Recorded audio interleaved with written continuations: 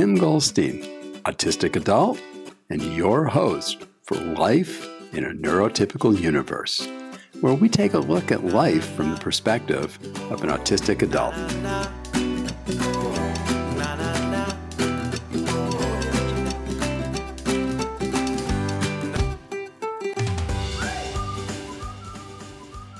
I'm going to stop saying that this is a very special edition of Life in the Neurotypical Universe because there really is no such thing as a normal edition of Life in the Neurotypical Universe. Just like all of us humans, where there's no such thing as normal, there really is no such thing as a normal edition. But in this case, we have Dr. Dave from Vanderbilt's Frist Center of Autism, and he and I had a great time chatting. While we were chatting, we again just kept the recorder going. And we ended up with really enough material to make 3 episodes. I edited them into breaks to make them reasonable length episodes. With that, we'll join into the show. On today's episode of Life in the Neurotypical Universe, we have Dr. Dave Caddell, who's a physicist at Vanderbilt. He's also the executive director of Vanderbilt's Frist Center for Autism and Innovation and an autism self-advocate. Well, welcome to the show, Dave, and tell us a little bit about you and how you got involved with the autism world other than, as a self-advocate, obviously, having it. Well, yeah, absolutely, Tim. And for the record, too, most of my life, I didn't realize I was autistic. I mean, like anyone who's autistic, I always knew I was weird and different, and that neurotypicals were very difficult to understand, but they were seemingly operating on a different operating system than myself. But in 2009, a friend of mine, as a joke, told me that she thought I had Asperger's syndrome. And because I don't get sarcasm well, I thought she was being serious. So I researched it so I could come back to her and point by point give her a list of how wrong she was. And the more I researched it, the more I started to realize that A, I had a lot of misconceptions about autism, and B, I really could be autistic. A lot of it was kind of making sense. But when you look at like psychologists and stuff and the official listings and the manuals, it can be very confusing as an autistic person trying to figure out whether, because, you know, number one, I'd be like, oh, that's definitely me. Number two, that's not me. So I'd be like, I do have autism. I don't have autism. It got very confusing until I started reaching out to other autistic individuals. And by reaching out, I mean like finding them on YouTube and stuff like that and listening to them explain their life experiences and stuff. And that's when I really started to think, wow, I could actually be autistic. This might be the answer to why I'm so weird. So I went to get a formal diagnosis. I went for one of those long 3-day diagnoses. And they told me with a 99.5% probability that I had Asperger's syndrome. This is back when you could still get diagnosed as Asperger's. And I got very upset because I wanted a 100% diagnosis. And they laughed and said that was a very Aspie thing for me to demand. And so I started tentatively working on the premise that I could indeed be autistic with a 0.5% chance that I could be wrong. But from the months and years since then, as I accumulated more and more evidence, I eventually made my peace with, yes, I'm definitely autistic. This is definitely why I've had so many struggles in my life. And the real censure for me was meeting other autistic people, particularly what they call high functioning. I'm not a fan of high functioning. I don't like that term because I think it misconstrues. I think it's more accurate to say I talk to other autistic people who are hyperverbal, such as myself, and didn't have any major cognitive difficulties. The more I talked to those people, the more I felt like, yeah, this is definitely me. These people see the world the way I do. And at that point, I immediately became an autism self-advocate almost as soon as I got my diagnosis. And the reason is I had this crazy idea that I could walk up to people and say, hi, I'm Dave, and I have Asperger's, a high-functioning autism. And this means sometimes I'm going to say or do something that might come across like I'm trying to be a jerk or something. But I want you to understand, talking to neurotypicals and interacting with them is very difficult for me, and sometimes I mess it up. And when I mess it up, I hurt feelings. So when that happens, please understand I'm not doing it to be a jerk. I'm doing it because this is hard for me. And be a little understanding and accepting and maybe point it out to me. That was my crazy idea. the reality was very, very different. I would tell people that I have Asperger's, and they would say, you don't seem like you have autism, or I don't think you have autism. And then when I would make a mistake and they would get upset, I would say, see, this is what I was telling you about. And they would say, don't use it as an excuse. So in reality, it wasn't very helpful. I've been down that path along with you a few times, and I've come to the same conclusion, is for the most part, people don't want to hear it. They just, like you say, they take it in, but they don't really accept or understand what you're trying to tell them. See, I think the real difficulty here is that we keep making the mistake of assuming that neurotypicals mean what they say and are communicating literally with their words. Now, the more I understand neurotypicals, the more I understand I need to translate what they're saying. And so when someone says, I don't think you have autism, I translate that in my head to, I don't understand autism. Right, or you don't match the pattern of autism that I happen to have in my mind, which I say in America, if you go ask, just walk up to people on the street, what they're going to describe most frequently is going to be a white male child. Correct. And obviously, we don't fit in that picture very well. So what I typically do is I answer that question. When they say you don't have autism, or I don't think you have autism, I tell them there are a lot of misconceptions about autism out there, and a lot of people don't understand it really well. But I do have official diagnosis, and I am autistic.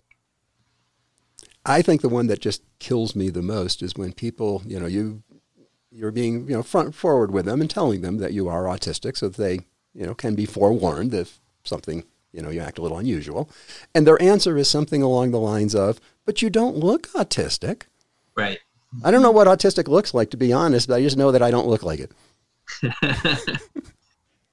Yeah, it's funny because I've always been very vocal and proud of my autism. I have a lot of things that I struggle with. Obviously, aside from the normal thing of social interaction is very tricky and difficult for me. If it's a very structured sort of thing, like if I'm giving a lecture, I'm teaching a class or something like that, I think I do really, really well in that because it's very structured. I know the rules. I've got command of the stage. I set when people ask questions and how they ask questions. And so everything is very structured, and I do very well in exchanges like that. The place where I really break out into a cold sweat is a party with more than 2 or 3 people in it. That is just too chaotic and too many variables, and so I become a very different person. But I've always been very open and vocal and proud of my autism, and I look at all of my capabilities, my strengths and weaknesses through the lens of autism. And one of the big things that has happened to me in the last few years, I now work with a lot of autistic individuals, and I have the opportunity to ask them questions. There are things about myself that I always thought, oh, this is me because of my autism. This is an autism thing. Like my desire to just tell everybody on the street that I meet who I am and all my strengths and weaknesses. And I've discovered that makes me a minority. Those of us who are autism self-advocates are in the minority. Most people who know, aside from the hordes of people who are autistic and don't yet realize it, those who do have a diagnosis or do know that they're autistic tend to keep that secret, tend to keep that private. They don't want that to get out. They want everybody to think that they're normal. So now I can't say, well, I'm too honest because I'm autistic. That's not an autistic thing. That's a me thing. Right. I look at it as, truthfully, a lot of these traits that we, generally refer to as autism traits, and of course, all the associated things that can go along with it, the comorbidities, I personally think of them more as they're just human traits. Because the reality is we can find a neurotypical that isn't good at big parties, but they're definitely not autistic. They're just not good in big social situations. Or I know sensory processing is an area of loud noises, just when you and I have been together, tend to be something that gets you that for me isn't a challenge. Right. Or to put it another way, it's an extreme human trait.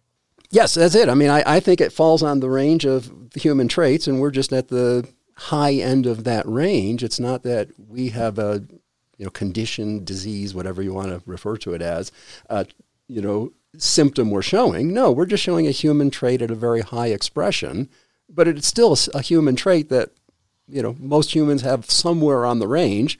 Frequently, they're on the low end, we're on the high end, and, flip around when you hit those emotional, those social things. Suddenly we're on the low end, they're on the high end. And the most powerful bit of evidence for that is that some of the businesses that we've worked for that have made the workplaces more accommodating for autistic members of their workforce, they remove some source of frustration or something that was driving that poor Aspie insane and making it difficult to work. And when they remove it, all of the neurotypical employees say, I like this better. It turns out the things that drive me up a wall and make it impossible for me to do my job is also slightly annoying everyone else. And you remove that source of annoyance and everyone finds it to be a better environment to work in. I refer to it as essentially we are the canaries in the coal mine when you put us into a work corporate, employment type setting. If you're seeing stress and frustration in your autistic people, it's there in everybody else. They're just covering it up a whole lot better. That's all. I like that. That's a great analogy. Yeah. I mean, it's, really, if a manager wants to figure out what's going on, get an Aspie employee and follow them. When they're stressed out, your department's stressed out. Just as the thermometer, I think it works great. You talked a lot about employment, so I want to introduce really and have you talk a little bit about the Frist Center of Autism and Innovation, because I know that's where you're working with a lot of these employers through. Sure. So at the time I was diagnosed, I was an undergraduate student, and getting to that point was quite a bizarre trip. When I graduated high school, I wanted to be an adult as fast as possible. I also had an obsession with soldiers when I was growing up. Always wanted to be a soldier. And so I joined the Army and boom, instant adult. Instantly I'm on my own. I'm earning a paycheck. I'm paying my way through life. Unfortunately, I made a terrible soldier. You can want something really, really, really, really bad, but one of my big flaws is I have to understand everything. I have to know the why of everything. And that's not a good trait to be a soldier. A good trait to be a soldier is to follow orders, to salute and say, yes, sir, yes, ma'am, and do what you're told. And saying, why are we doing this? What are the justifications for it? What's the reason? Is a terrible trait to have. So I made an awful soldier, but I still stuck it out for 7 years. And I've tried a variety of jobs or variety of careers trying to find my place in the world. I have been a journalist, a photojournalist. I've been a magazine editor.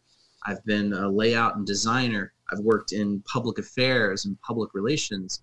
I have been a truck salesman. I have worked in corporate stints in customer service and loss prevention. I've worked for colleges as a freelancer, editing online college courses. I tried a whole lot of jobs, and most of these jobs, my weaknesses were constantly beating me up. My lack of people skills, my inability to understand people when they were using language in a bizarre way, as most neurotypicals use language in a very bizarre, obscure way where they say one thing and mean another. I was constantly struggling in that. And I decided in my 30s I was going to give this college thing a try because I kept hitting this wall every time I got into a job where they well, we'd like to promote you or put you in a better job, but we can't do that because you only have a high school degree. So I went to college, and it was in college that I discovered this thing called science. And I know it sounds weird, but in my 30s, it was the first time I'd really encountered science and what science means. And right away, I realized it was a really good fit for the way my brain works. This obsessive need to understand everything. Science actually rewards that. Scientists are people, and never mind the fact that scientists are a little atypical themselves, because most human beings are not bugs. I'm going to spend the next 40 years of my life studying bugs. I want to spend a career figuring out germs. Most people do not have that level of commitment or obsession or interest in one topic. So right away, as I got around scientific type people and, physicists and astrophysicists and chemists and biologists and mathematicians, I found I got along with those people better. In fact, it's really odd in the lab to find a perfectly neurotypical scientist, a scientist who's obsessed and then with their work and then very normal or typical in all other respects is almost unheard of. Weirdness is so common in the lab that people don't even notice it or care about it. And so rather than judging you harshly about anything you say or do that's abnormal, they're more interested in your work. And if you do good work, they value you and they treat you with respect. So I really started to thrive in that environment. So it was when I was in undergrad that I got my diagnosis, and I was on my way to grad school to become a physicist. So I had already found my place in the world, and I had already worked out how to talk to people and understand people well enough that I myself did not need any help. But I also have 3 kids who are on the spectrum, and I worry about their future, and I worry about what kind of world that they're growing into.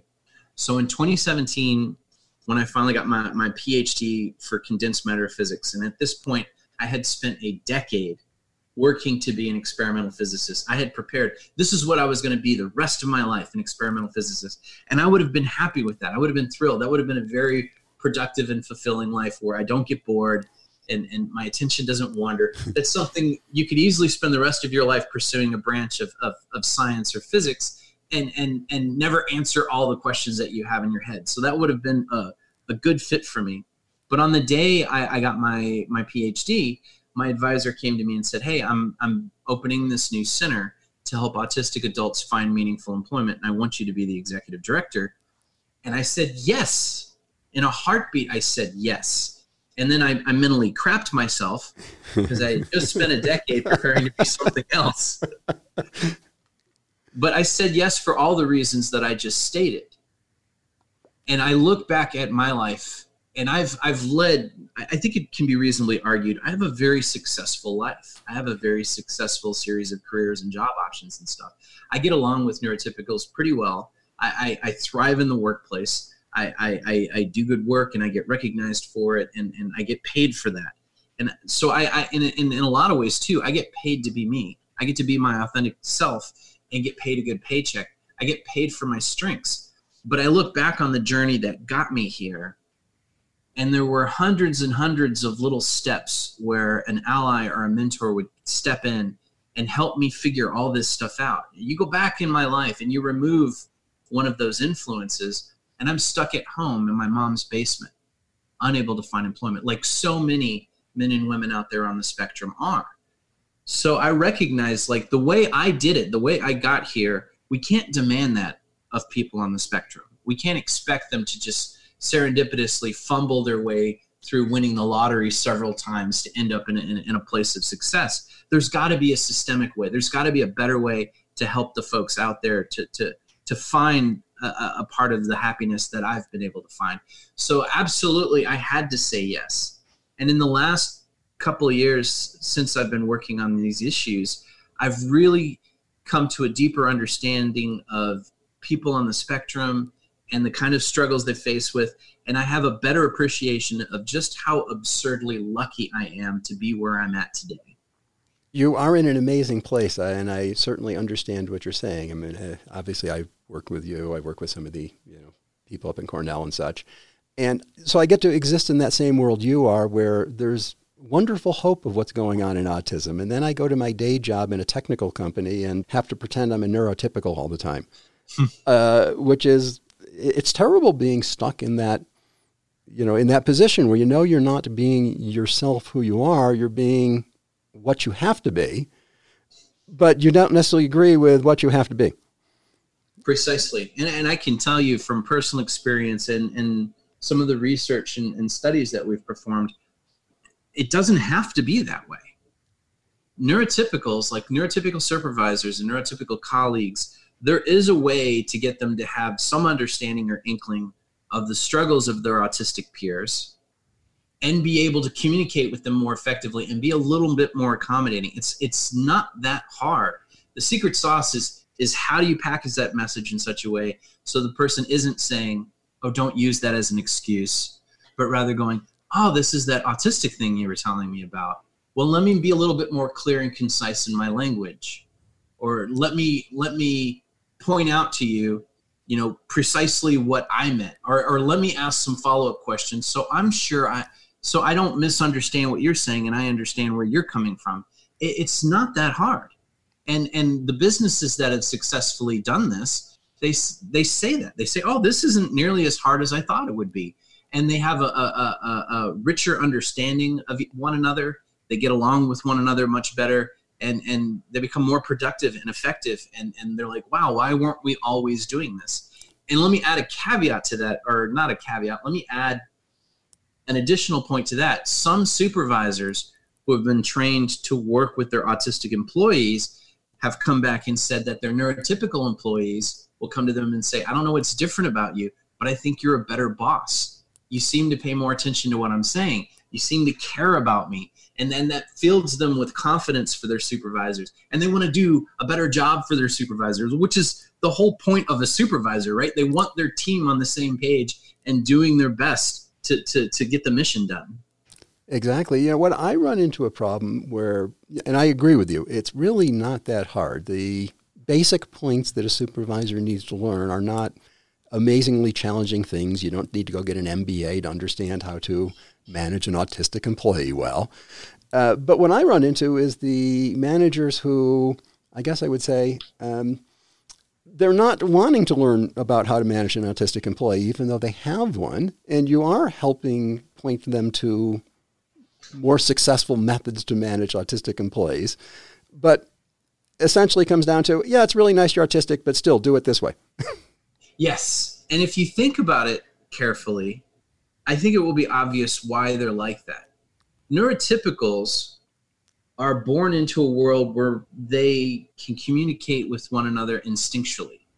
They've never had to put effort or thought into how they phrase things or the sort of meta thinking that goes into communication and stuff like that.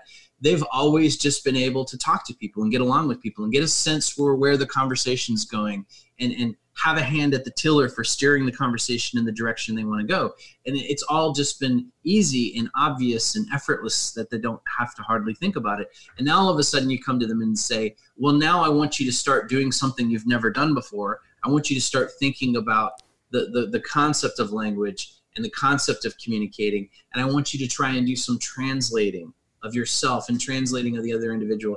And that's hard for people who are not used to that. For people who have never done that before, that's kind of tricky. And so there's a resistance. For one, and this is something we all share in common, autistic and neurotypical alike, we don't like feeling stupid. We don't like being faced with our ignorance. And anytime we start to do something that's different or novel, we make mistakes. We get confused. And we don't like that feeling.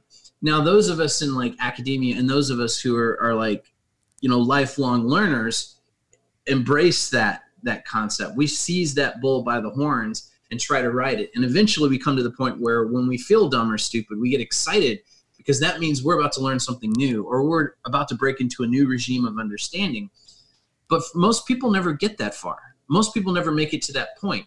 And so rather than face it and learn a new skill, they trivialize it and they go, oh, this is dumb. Oh, this is stupid. This is not worth doing. They come up with excuses so they don't have to make themselves uncomfortable and they don't have to push themselves into a new space. Interesting way to look at it. The current, manager that I report to in my day job, when I was talking with them, they actually said something along, paraphrased, but pretty close. I don't have the words that you have to be able to say what I'm trying to say. But what a profound statement. I love that statement. And that shows that this person recognizes they're trying to effectively communicate and they're failing. And they're even calling themselves out for it. That is a fantastic place to start. That is a fantastic place to find yourself in. It sounds to me like your manager is a smart person. Oh, definitely. There's no doubt that they're a very, very smart person. In this particular company, they're highly, highly selective. Like 1 in 100 they'll take in. So yes, there's no doubt about that. And yeah, definitely they recognized that part of this communication challenge was, I guess you would say, they don't provide, to me at least, examining their communication challenge, there's not enough specificity when they say something. For instance, they may say, I want your time cards turned in by 3:00 or you're going to go on the naughty list. And then the question that I have, being, as you say, we tend to wonder why and we want to understand everything before we do it. So, well, what's the real cutoff before I go on the list then? Is it 3 p.m. on Friday like you're telling me you want it turned in? So do I just stop working at that point and just call it a day? Or is there some other date you didn't tell me about? And then they mentioned that, well, really, officially, it's Monday at whatever that you go on the list.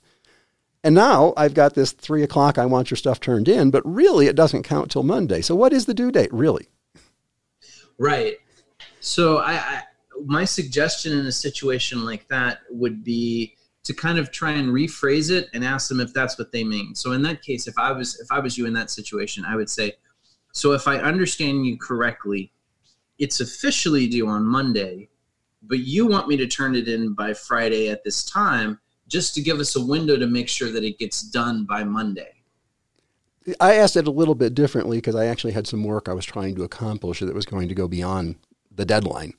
So, I was asking should I just stop? Is that deadline something you really, really want us to hit?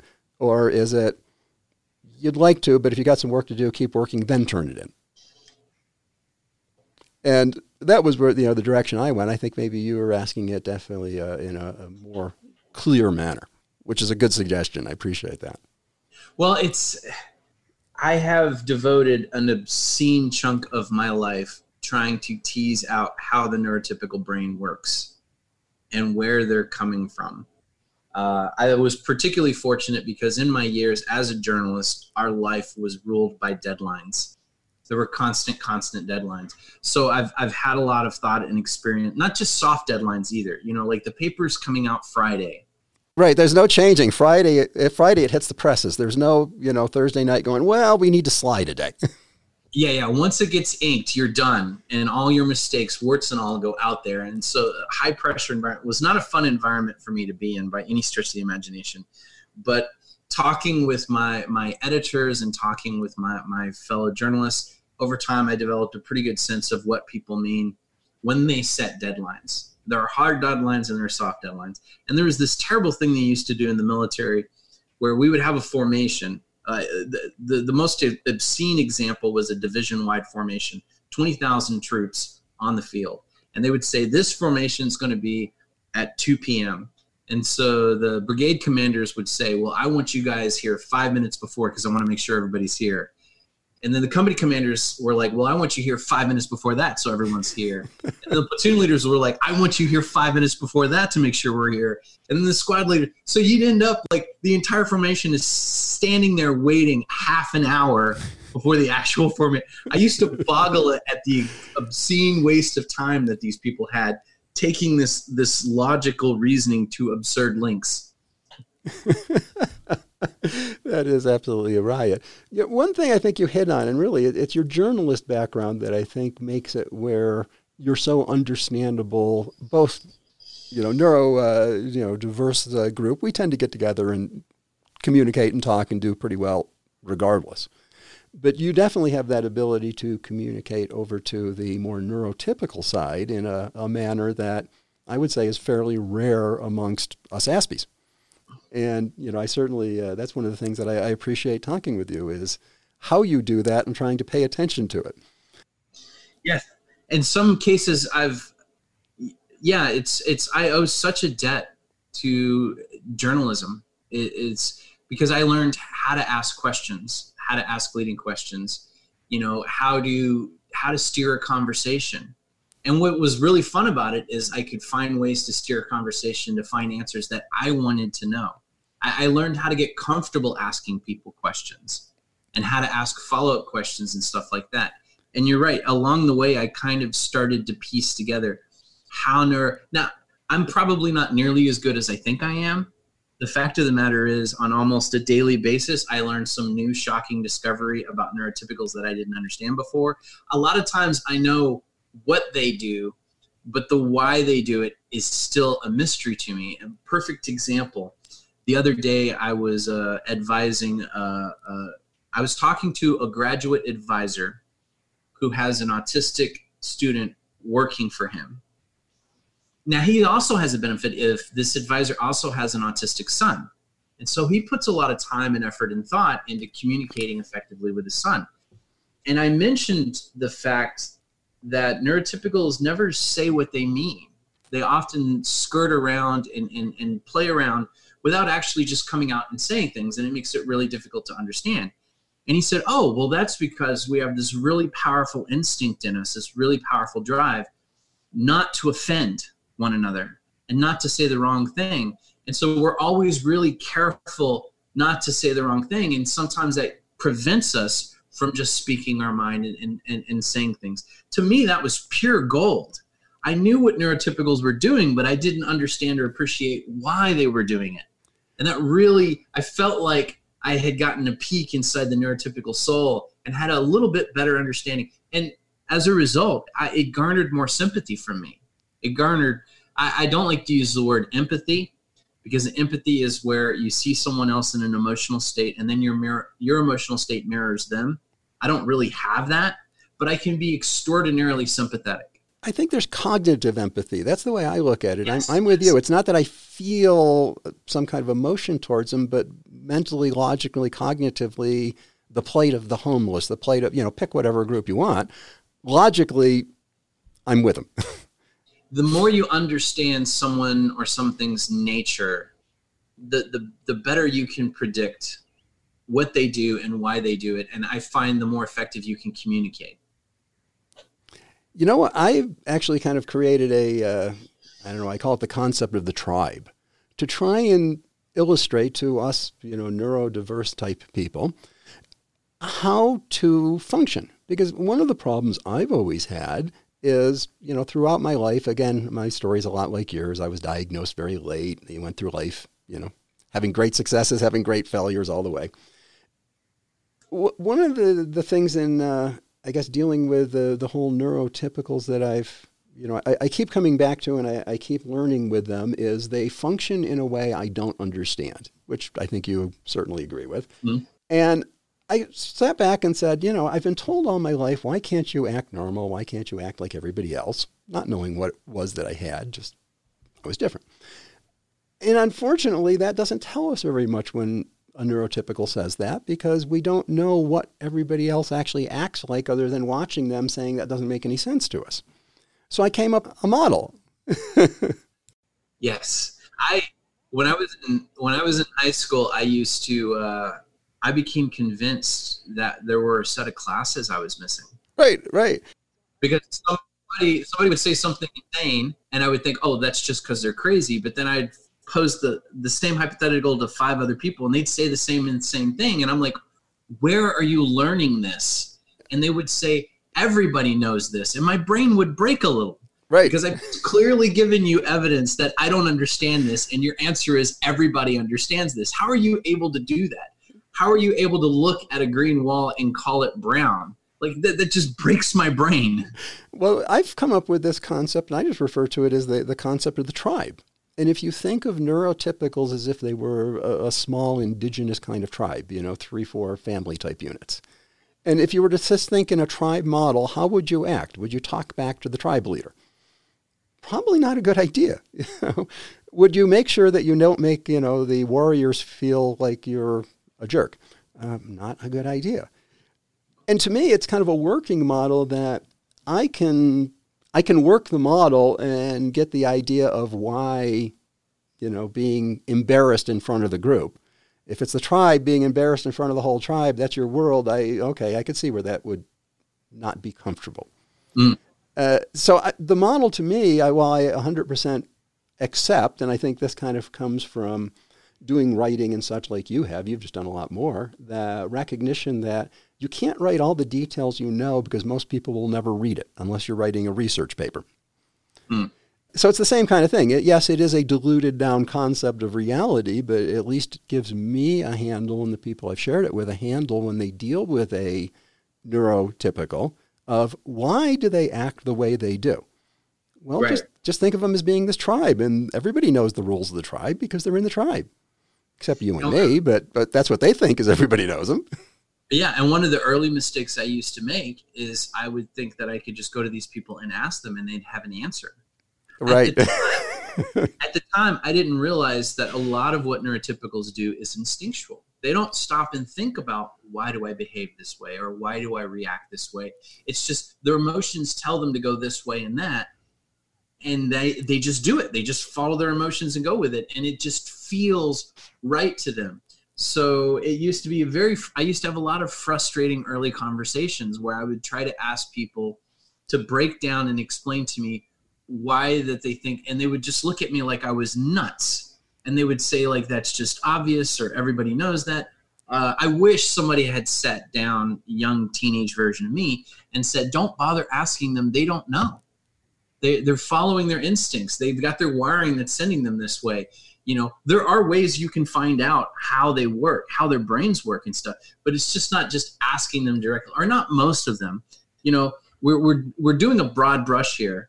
And of course, with any sort of stereotype, there are always exceptions to the rules. I've been very fortunate that early on in my life, I did encounter some people who, although they were neurotypical, did put a lot of thought and effort into these sort of things, and did find it intellectually challenging or stimulating to have conversations about these. And those people were gold mines to me, because they would actually stop and reflect and try to answer. If they didn't know, they would say, I don't really know. That's just, everybody seems to feel that way. I feel that way too. I don't really know where that comes from. That was such a profoundly important thing for me, to be able to have those conversations and start figuring them out. Because like anything in life, I mean, you know this, you work in the tech field. You know, something is baffling and incomprehensible until you start to figure out how it behaves and how it operates. And you don't have to have a complete picture. You know, I don't have to be fluent in a particular programming language. If I understand the basics of how computer programming works, I have a little bit of understanding when the program goes wrong or when it does something bizarre. I have a bit of it. It's not just some magic, you know, it's not the universe trying to punish me or do something crazy like that. But I understand, oh, this is a bug, or this was an unintended feature or something like that. Having some understanding of the nature of a thing helps you to kind of wrap your head around why it's behaving the way it's behaving. You know, Chris Turner, which I don't know if you know him or not, he's down in Australia and works in the autism at work as an independent consultant, but not a neurodiversity, neurotypical. Great guy, though. The way that he puts it is, I don't need to understand why they do it. I just need to accept that's the way that they operate. Yes. And to me, that's confusing, because when it sits down to like you and I, we could sit down and chat through when we said something, if somebody questioned us, and probably come back with some underlying traits and, you know, history of why we think and believe that way. Right. But like you say, when you go to a lot of neurotypicals and ask them, they give you kind of a blank stare of, what do you mean? I just know. This has been absolutely wonderful, and I've had just such a great time talking with, you know, you and I, from having been together before, know we could talk for many more hours and still not run out of interesting things to chat with. But I know we all have schedules and plans and such. Dave, if somebody wanted to reach out to you or to the Frisch Center, what's the best way for them to contact you in the center? Yeah, absolutely. So our website is vu.edu/autism and innovation. So that's vu.edu/autism and innovation. I imagine if you Google the Frisch Center for Autism and Innovation, you're going to find us. We have a very active social media. We're very active on Instagram. We have a very active website that we frequently update. We're ending this episode with Dr. Dave at this point to give us a good place to start on the next one. This episode will be continued on the next episode of Life in the Neurotypical Universe. Wait till it comes out, and you can continue it here as Dave and I continue to chat. We hope that you've enjoyed another episode of Life in the Neurotypical Universe. Please, if you enjoyed this, share it with your friends. Go take their phone and subscribe them. Heck, it will help us all out. If you want to know more about neurodiversity or have any questions for me, you can reach me at my website, timgoldstein.com, where I'll be more than glad to help you as best I can to navigate through the neurotypical universe.